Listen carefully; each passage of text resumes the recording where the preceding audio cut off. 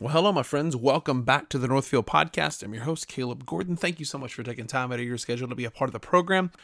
So I want to talk to you guys about what happened just a few days ago. There was a U.S. district judge who halted the FDA approval of an abortion pill. This abortion pill cuts preborn babies off from the food sources that are in their mother's womb. So as their mother eats food,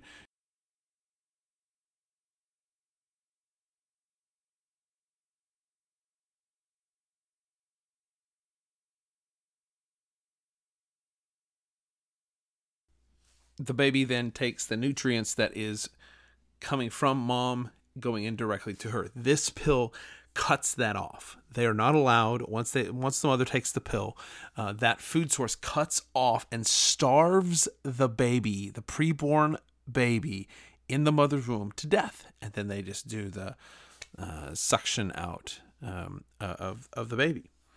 And so progressives have gone nuts. Like they're just losing their minds. And I'm telling you, this is how we know that believers, those that are following Christ, the abolitionists, some of those pro-life folks, we are on the side of life. We are on the side of what God put in. God institutes life. God creates life. He creates man and woman, two sexes, and then he creates babies. That's how humanity comes about. Every human being that is on the planet today at one point was a baby. And the left is absolutely going crazy. There's just tons of protests over this, saying that this gonna, what are we gonna do? What are we gonna do? How are we gonna get our abortions? These murderers are losing their mind because they cannot stand the idea that what they're doing is actually murder, but it is. And this district judge, this U.S. district judge, is siding with the side of life. And this is what we've been fighting for. That we have babies that are inside the womb be protected. I just talked about this not too long ago on a podcast, that if you killed an eagle's egg, a preborn eagle, you're thrown in prison. Fined up to almost $200,000, but you kill a baby in the womb and you're applauded. So I'm excited to see that this is coming about. I mean, you can I love what Seth Gruber said. Watch carefully. The progressive demons are about to show how important abortion is to their religious humanism. And that's exactly what it is.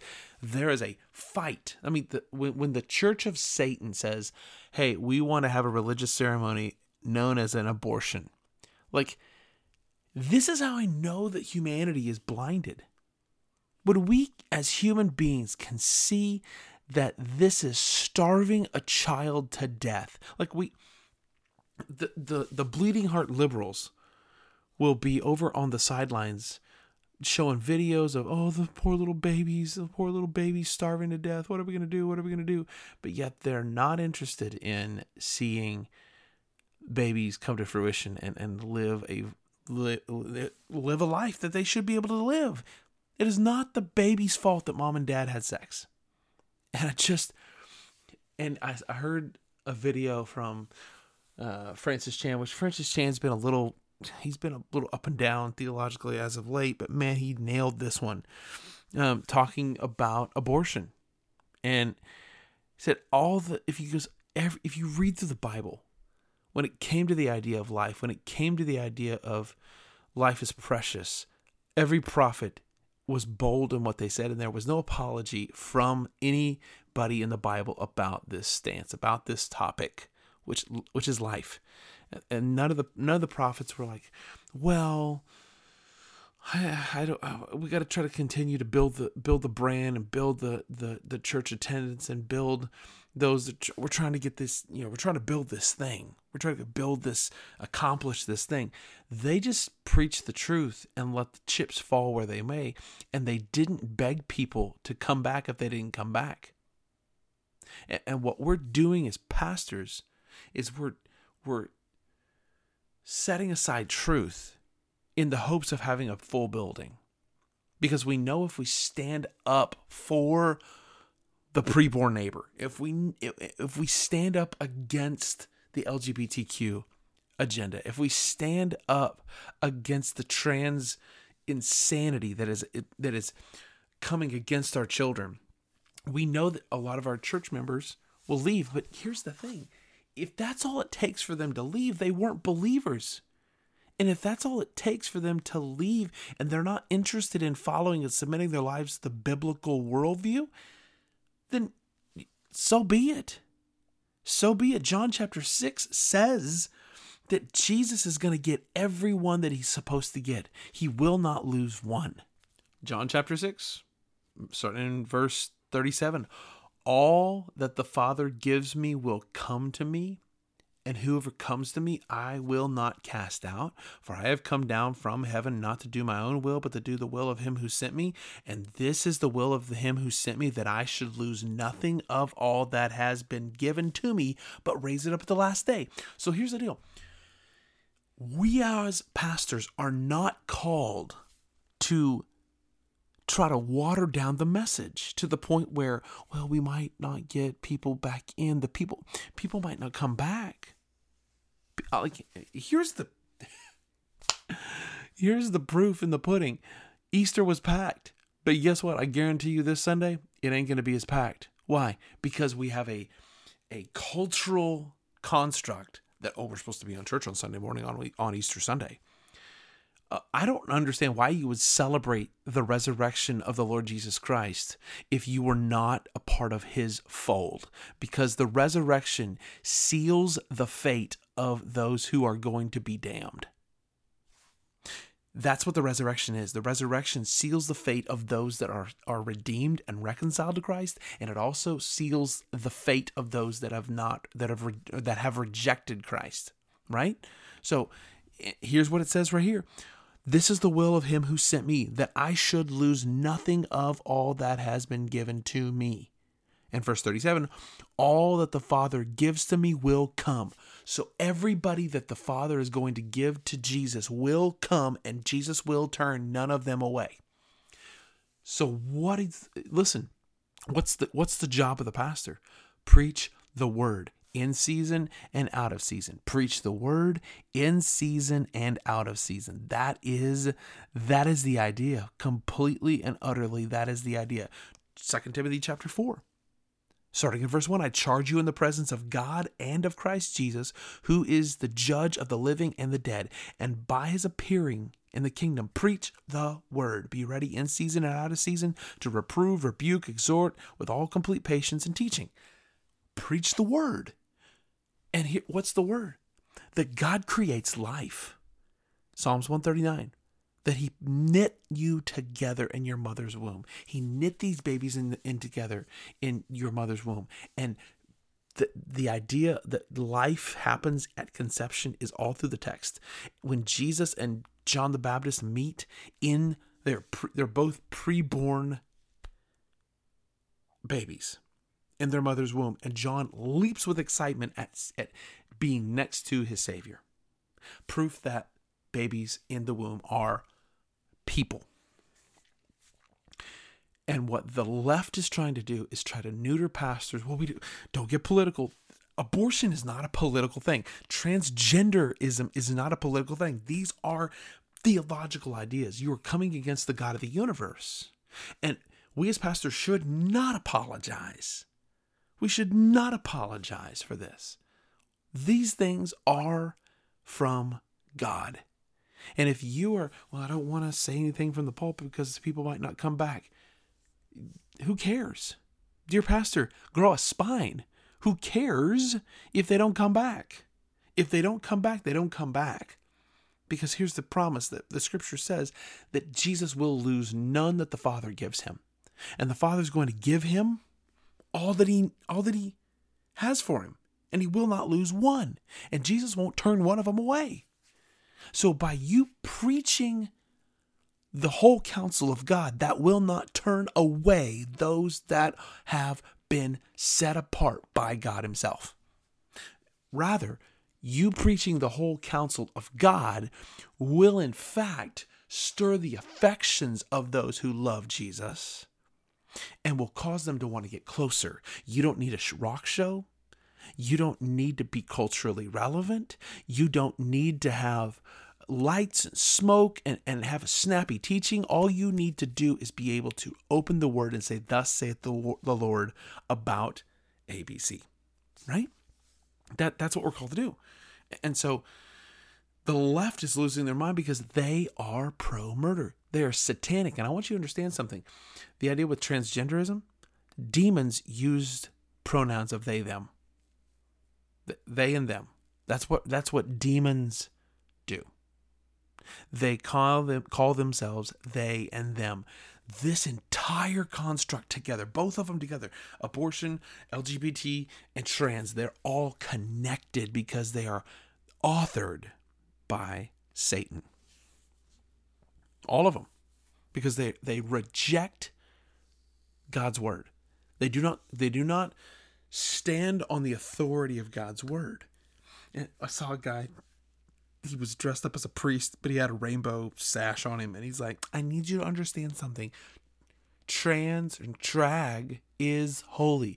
Jesus was a mother hen. He portrayed himself as a mother hen and then tried to create a theological narrative off of Jesus wanted to be a mother hen so you can be a drag queen. What? That actually took place, and I was mind blown. And I'm telling you, the satanic, progressive, demon-filled left is showing themselves. They want to murder babies. And people will always throw it up in my face. Well, what about this? What about that? What about this? What about if the mother's life is at risk? Then guess what? It's no longer a pregnancy. We're on the course to save a life. If mom's going to die, it's no longer a valid pregnancy. It's now a rescue operation to save mom. Well, what about rape? What about rape? It's not the baby's fault that the father was wicked. Kill the father. You want to kill somebody, kill the father. Kill the guy that raped the woman. But we don't want to talk about that. We need to criminalize abortion. We criminalize killing eagle's eggs and other spotted owls and all these other different animals. We criminalize the killing of certain animals, but we don't criminalize the killing of preborn neighbors. But this is how stupid the world is. If a drunk driver kills a pregnant woman, he is charged for double homicide. Or, I'm sorry, double manslaughter. If he's drunk and kills a pregnant woman and the baby in utero, he's charged for killing two people. Think about that for a second. Is that illogical? Is it? Yeah, it's illogical. If a drunk driver is liable for the death of a mom and a pregnant mom and a baby, then the pregnant mom who willingly goes and kills her baby at the clinic should be tried as a murderer. Now you say, wait a minute, Caleb, you're being so harsh to the mom. There would be no sympathy for this woman if she killed the baby 3 days after she gave birth. There would be no one who's like, no, it's just her right to be able to do that. No one would do that. If it was a month afterwards, there would be no one on the planet that would be like, it's just her right to be able to do that. There would be women lining up saying she needs to go to jail. And rightfully so. But if you do it a week, 24 hours, a week before, or a week before you give birth, or 24 hours before you give birth, you're applauded as a brave human being. You're not brave. 99.9% of all pregnancies abortions are done out of a convenience. The baby is an inconvenience. Yeah, babies are inconvenient. And I'm not going to be a pastor that shrinks away from this topic. I'm just not. I'm going to be a pastor who stands bold on the word of God and says, this is what God's word says about life. That God knit you to Psalms 139, that God knit you together in your mother's womb. And if that offends you and you run away and you never come back to church, that's not on me. That's on you. That you rejected a biblical mandate from God and you said, I'm not going back to church. That's not on me. That's on you. And what you need to do is you need to, as Jesus calls it, you need to repent of your sins and you need to trust the gospel. Repenting your sins and trust the gospel. That's what we need. We don't need anything else other than to repent of our sins and trust the gospel. And so that's the call. So I'm excited to hear that this abortion pill that starves babies in the uterus is being potentially knocked off the market. We need to destroy all preborn abortion pills. Any type of medication that kills a baby in the womb needs to be banned. Shouldn't be used. It should not be used. And I'm excited. And you watch, the demon-filled left will lose their minds. It just will. So I'm praying that God does a work here, that the babies will be saved, and that women would repent of their sins and they would trust the gospel. That fathers would repent of their sins and they would trust the gospel. That's what I'm praying for. That's what I'm pleading for. And I can't help but echo what Francis Chan said. If you, as a pastor, are afraid that standing on these ideas and standing against these things and saying, here's what God is for. God is for life. God is for marriage. God is for two genders. If you cannot back those ideas as a pastor, what are you doing? What are you doing? Stop. You need to quit. You need to quit. Period. Go be a plumber. Go do something different with your life. But I'm telling you, we've got to stand up against these things. Lovingly. I'm not saying we be mean about it. And people say, well, Caleb, your tone here tonight is mean. I'm not trying to be mean. I'm being firm. There's grace for you. If you've committed an adultery, well, that too. We can talk about that too. If you've committed abortion, if you've committed the murder of a baby, then there's grace for you. You can find God's grace in these things. You can repent of your sins and you can trust the gospel and God will forgive you. You're not too far gone. That's the good news. So you heard the bad news. Yes, this stuff is sin and it's wicked and it's the wages of sin is death. But the gift of God is eternal life through Jesus Christ our Lord. If you repent of your sins and you trust the gospel, there's forgiveness and you are covered completely. Every ounce of your sin is covered by the grace and blood that was shed on Calvary's cross by the Lord Jesus Christ. Period. Absolutely, period. So that's my hope for you all, that you trust the gospel. And if you are pro any of these things, you need to repent and you need to trust the gospel. The quicker that we move towards trusting the Lord Jesus Christ and trusting the gospel, that's when we're going to find genuine freedom. Like, look at the people that are trying to find quote unquote freedom in all these movements.